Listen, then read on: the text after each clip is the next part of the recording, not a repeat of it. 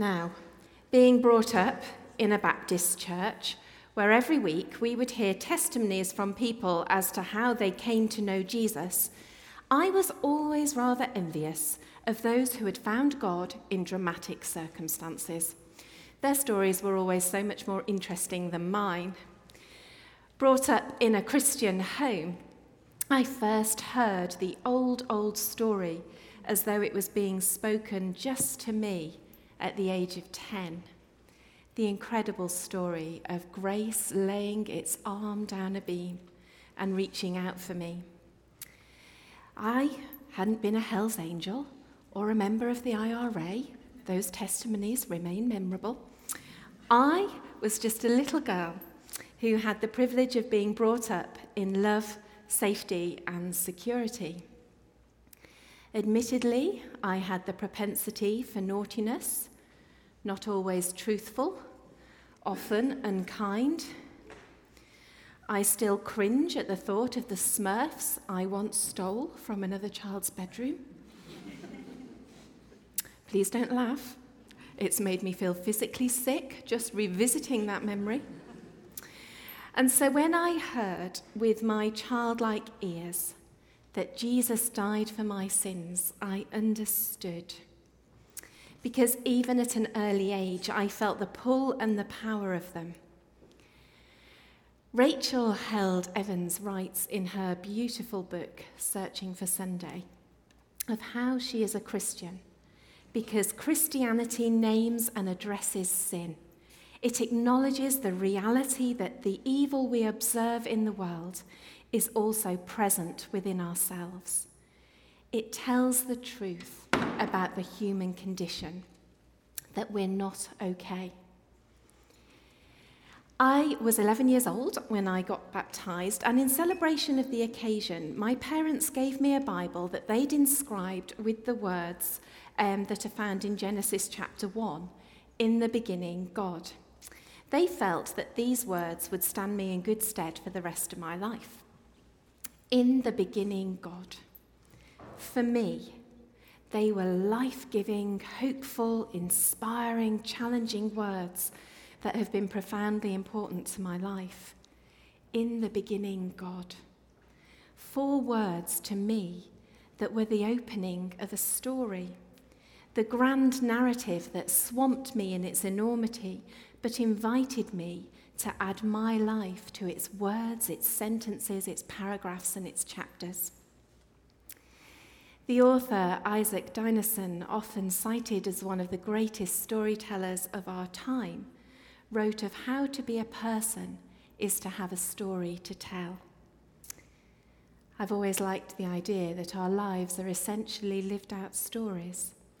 The great Doctor Who, in the form of Matt Smith, affirmed this idea too.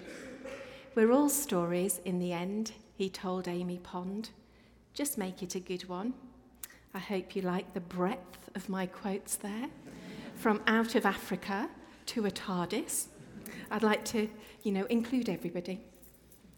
Stories are incredibly powerful. They are the main ways in which we learn almost everything that we do about life. Story is a language that humanity has always responded to. You see, we were created by a storytelling God who has spoken to us through narrative after narrative in the Bible, the first words spoken into the cold expanse of the cosmos are words that are meant to reassure.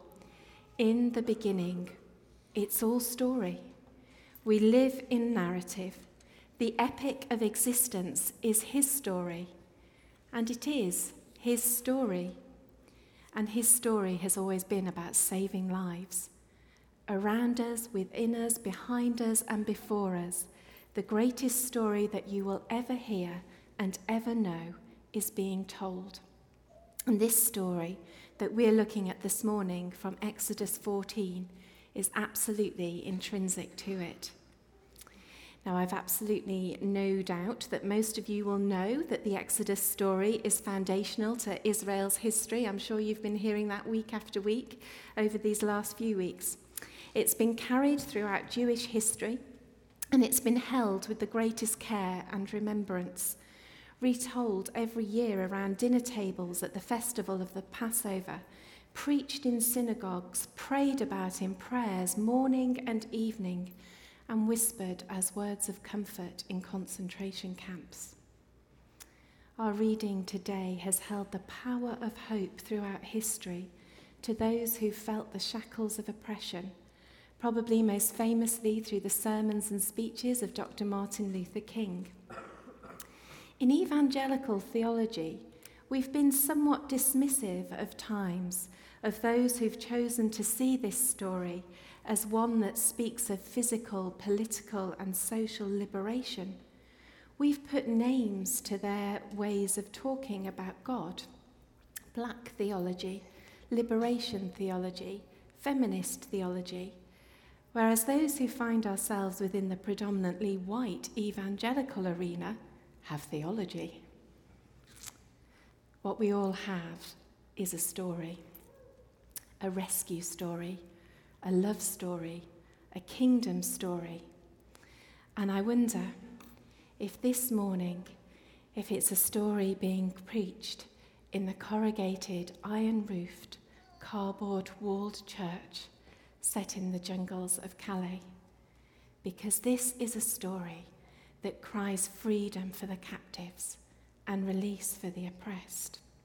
A story for all humanity that tells of a God who made us, who loves us and longs for us to be set free so that we can serve him. A story that actually became ours from Abraham to Ruth, Moses to Jesus, because of refugees, asylum seekers, immigrants, and economic migrants.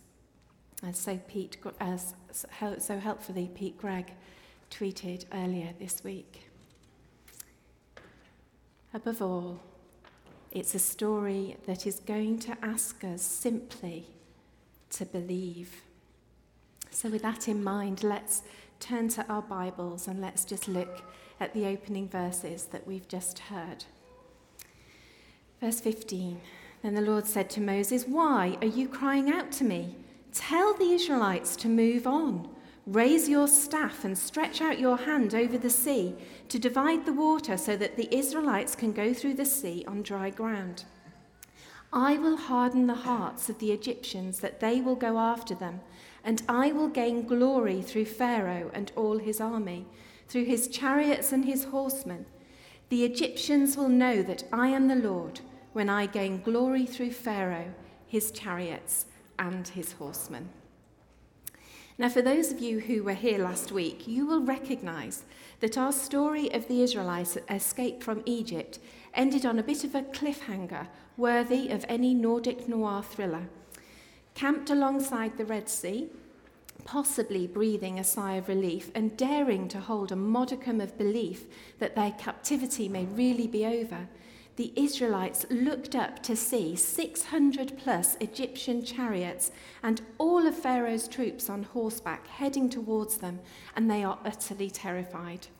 Where they were camped meant they were sitting ducks. They were surrounded. Behind them, Pharaoh's army was charging towards them, and in front of them, the sea stretched for miles. There was absolutely no escape. And to put it bluntly, they absolutely freaked, completely lost it. We read that they cried out to the Lord. That's a good thing. But then they chewed Moses' ear off by telling him that he had done a terrible thing bringing them out of Egypt, that he should have left them there. They would actually have preferred to stay working for Pharaoh rather than dying in the desert. And so we ended the story last week with Moses encouraging the people to calm down, well, actually telling them to be quiet and trust that God actually had everything in hand. Already at this point in the Israelite story, Moses will be realizing that it's very costly to lead people out of captivity. He will be sensing that freedom is not going to come easily.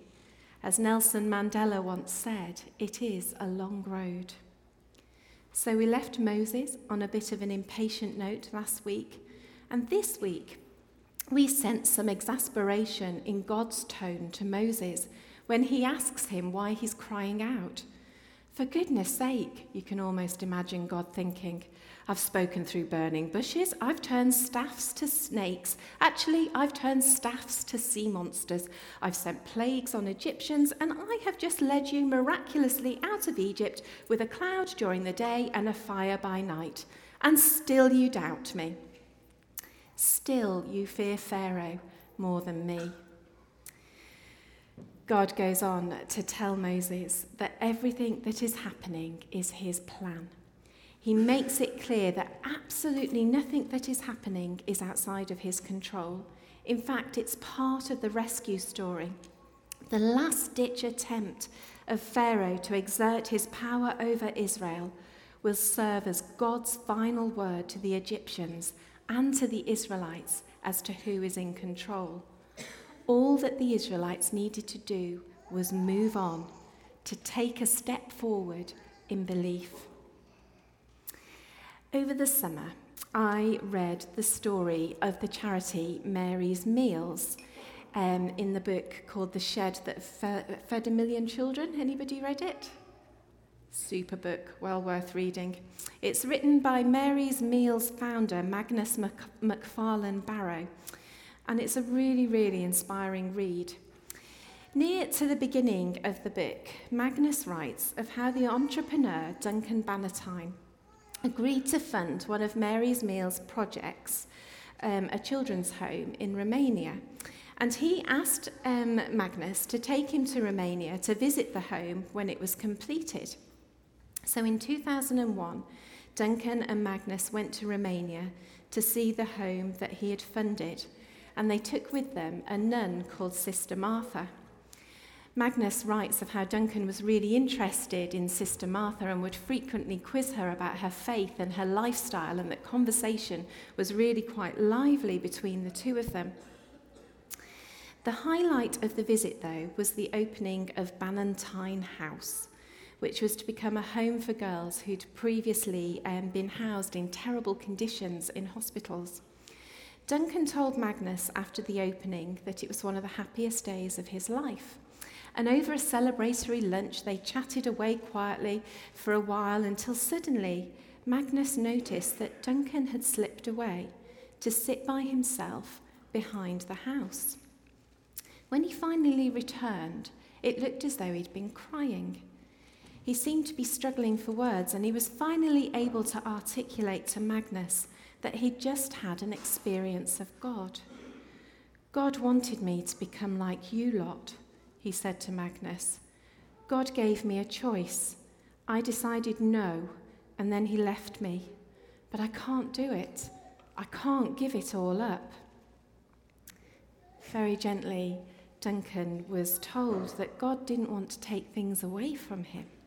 He wanted to give him something. And Magnus writes of how to this day he and Duncan remain close friends, and still he prays that Duncan will accept God's gift. I found this story really moving. Just as the Israelites have shown us, it is possible to come face to face with the living God and still not quite believe or understand the story that God is inviting us into. I wonder if any of you here this morning have come face to face with the living God, that you know that you've heard him talking to you and drawing you to him, but you've decided not to respond or not to answer the call, or maybe very definitely, like Duncan, you've said no. Sometimes maybe it is hard to understand the story that we've been invited into. I think sometimes actually, as the church, we've not been terribly good at communicating it always over the years. When I first became a Christian, I have to admit it took me quite a long time to understand fully the story that it was that I'd stepped into. It took me a while to realize that this story that I'd said yes to wasn't simply a guarantee of a happy afterlife.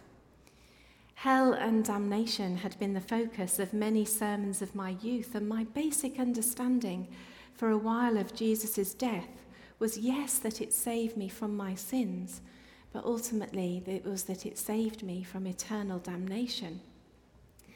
And while I absolutely agree that that is true, absolutely, categorically believe that that is true, it is far from the whole truth.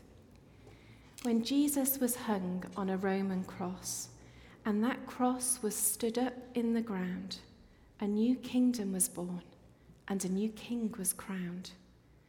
When 3 days later Jesus rose from the dead, his resurrection declared to a beaten and broken world that absolutely nothing was going to be the same again. A new day had dawned.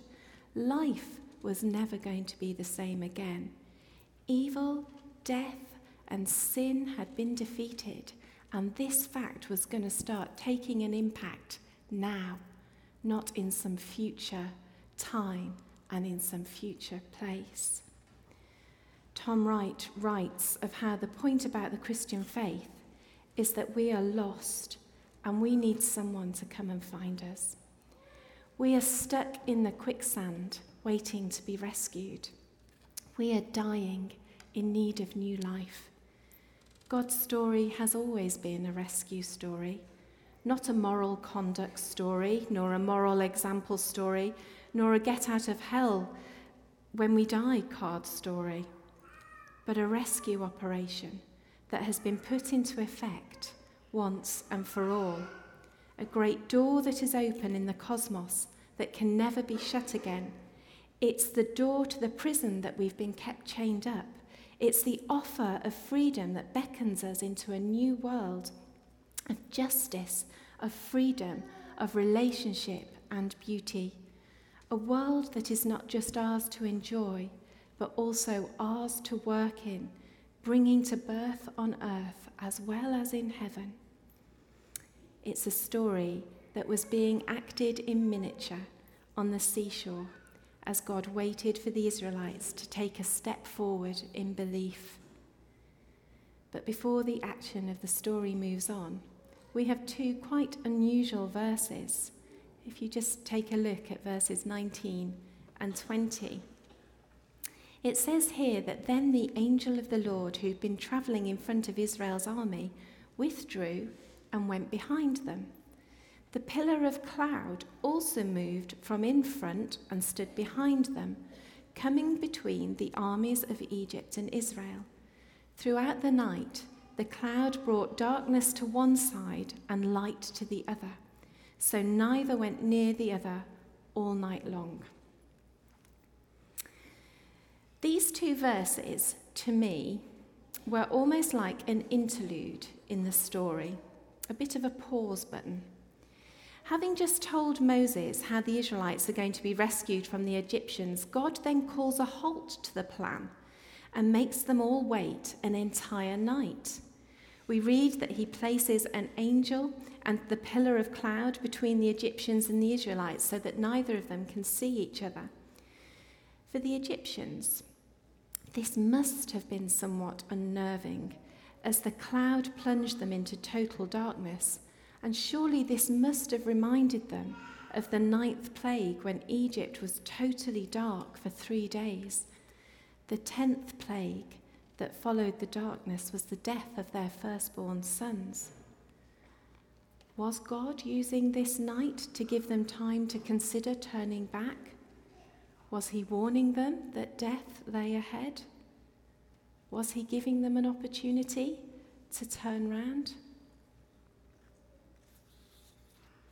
For the Israelites, though, this night must have been one of great reassurance. They were absolutely bathed in God's light and they were surrounded by his presence. Was this night to them a gift from God that would still their fears and calm their anxieties? Could they hear the echoes of another kingdom calling them on? Was this the pause that they needed to truly believe? Did it give them space to remember all that God had done? Before we move on from this interlude, I would just like us to stop and pause and take our minds to a modern-day shoreline where 5,000 people are living in the jungle refugee camps of Calais, all hoping to find their way to the UK.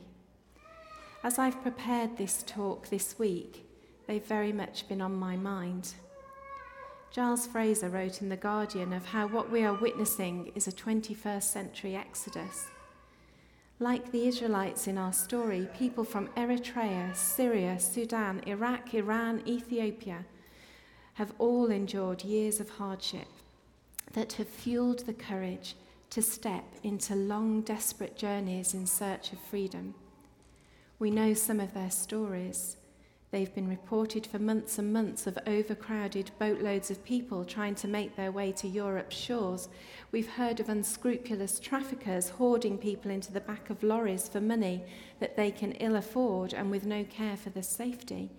We've been hearing the stories of Syria's wars for the past 4 long years, and we've been horrified by the stories of ISIS's reign of abject terror in Syria and Iraq. Just this April, a group of Ethiopian Christians en route from Addis Ababa via Libya were caught by ISIS militants and beheaded on the beach. According to their families, some of them were hoping to come to the UK.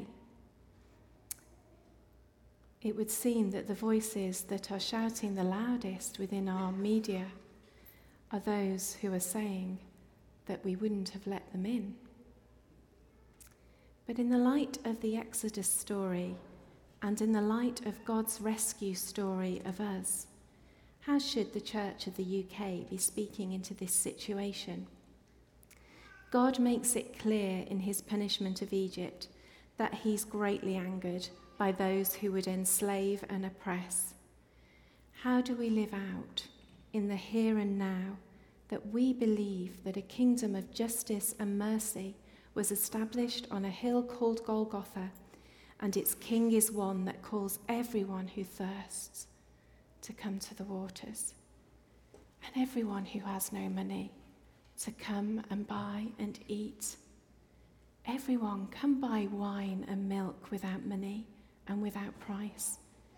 Incline your ear and come to me. Hear that your soul might live. If we are witnessing a 21st century exodus, how should we, as 21st century Christ followers, respond? In this pause, in this quiet, I pray that those people may know the enveloping presence of God, that a pillar of cloud will surround them and engulf them in the light of his hope and peace. I pray that they, like the Israelites, will be reassured that God will lead them to freedom, and I ask that God will give us the wisdom to know how to play our part. Let's just turn to our last verses, 21 and 22, where we see finally Moses stretching out his hand over the sea. And we read of how all that night the Lord drove the sea back with a strong east wind and turned it into a dry land. The waters were divided, and the Israelites went through the sea on dry ground, with a wall of water on their right and on their left.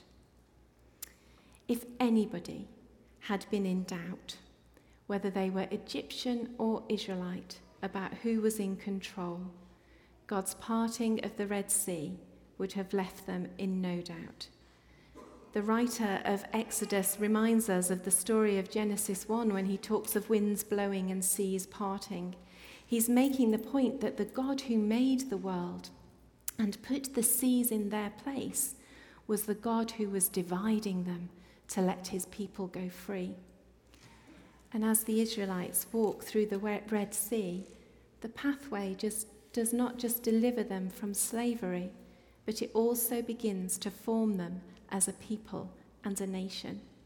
By the time that they reach the new shoreline, they will have begun a new story, a story that God had always intended, that through them the world would come to know him. Ultimately, this story of the Red Sea and its parting is a story that foretells Jesus. There is so much theology contained in those couple of verses, and maybe Dave will introduce some of that tonight. So much theology, and it's absolutely imperative that we see the story of the Red Sea as foretelling Jesus.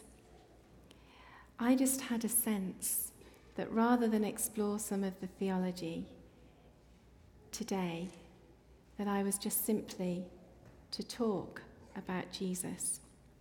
And just literally in these final minutes, I don't know whether there is anybody in this room today, like Duncan Bannatyne, who has said no to God. But while I've been writing this talk, I've sensed the fact that he's still asking, and he's still saying, step out, come on, follow me. I also wondered as well whether there's some of us here who may never really have experienced the freedom that Jesus brings, that maybe, like me, you'd always understood the story absolutely correctly as as a story that will save you from eternal damnation and a story that saves you from your sins, but you've perhaps never quite understood the life in the here and now aspect as well as the life to come. And I wonder this morning, if you would just hear about Jesus, because he's the one who's opened up to us the way to freedom, the one who tells us that he has water to quench our thirst, bread to feed our hunger, light to shine in our darkness. He's the one who describes himself as shepherd, and he seeks for us until he finds us, and he carries us home in his arms. He's the one who loves us, who allowed himself to be nailed to a tree for us so that we could lay all our burdens down. The one who offers us forgiveness as wide as the sea. For the seas to part so that the Israelites could pass through, it simply took them to make one decisive step forward. It didn't need them to stop their grumbling and moaning. There was no need for them to be perfectly faith-filled for God to act. They just simply had to step into the sea. And it's the same for us. Jesus wants us to make a step towards him. We might feel that in order to do that, we need to put on our Sunday best and possibly modify our behavior or change something massive about us. But Jesus says, just come as you are. All you who are weary and heavy laden, come to me, because in me you will find rest. This morning we're going to gather around the communion table, a place where we remember the stories of our salvation, the place where we remember Jesus. Maybe around the table this morning, you'll remember that this is a story that you are intrinsically part of. Maybe around that table, you can think what it means to live in the light of God's rescue story, when the cries of the oppressed and those longing for freedom are all around us. Maybe around this table this morning, you can say for the first time, I believe. I'll just end with lovely words of a song from Damien McRice called Trusty and True. If all that you are is not all you desire, then come. Come alone. Come with friends. Come with foes. Come however you are. Just come.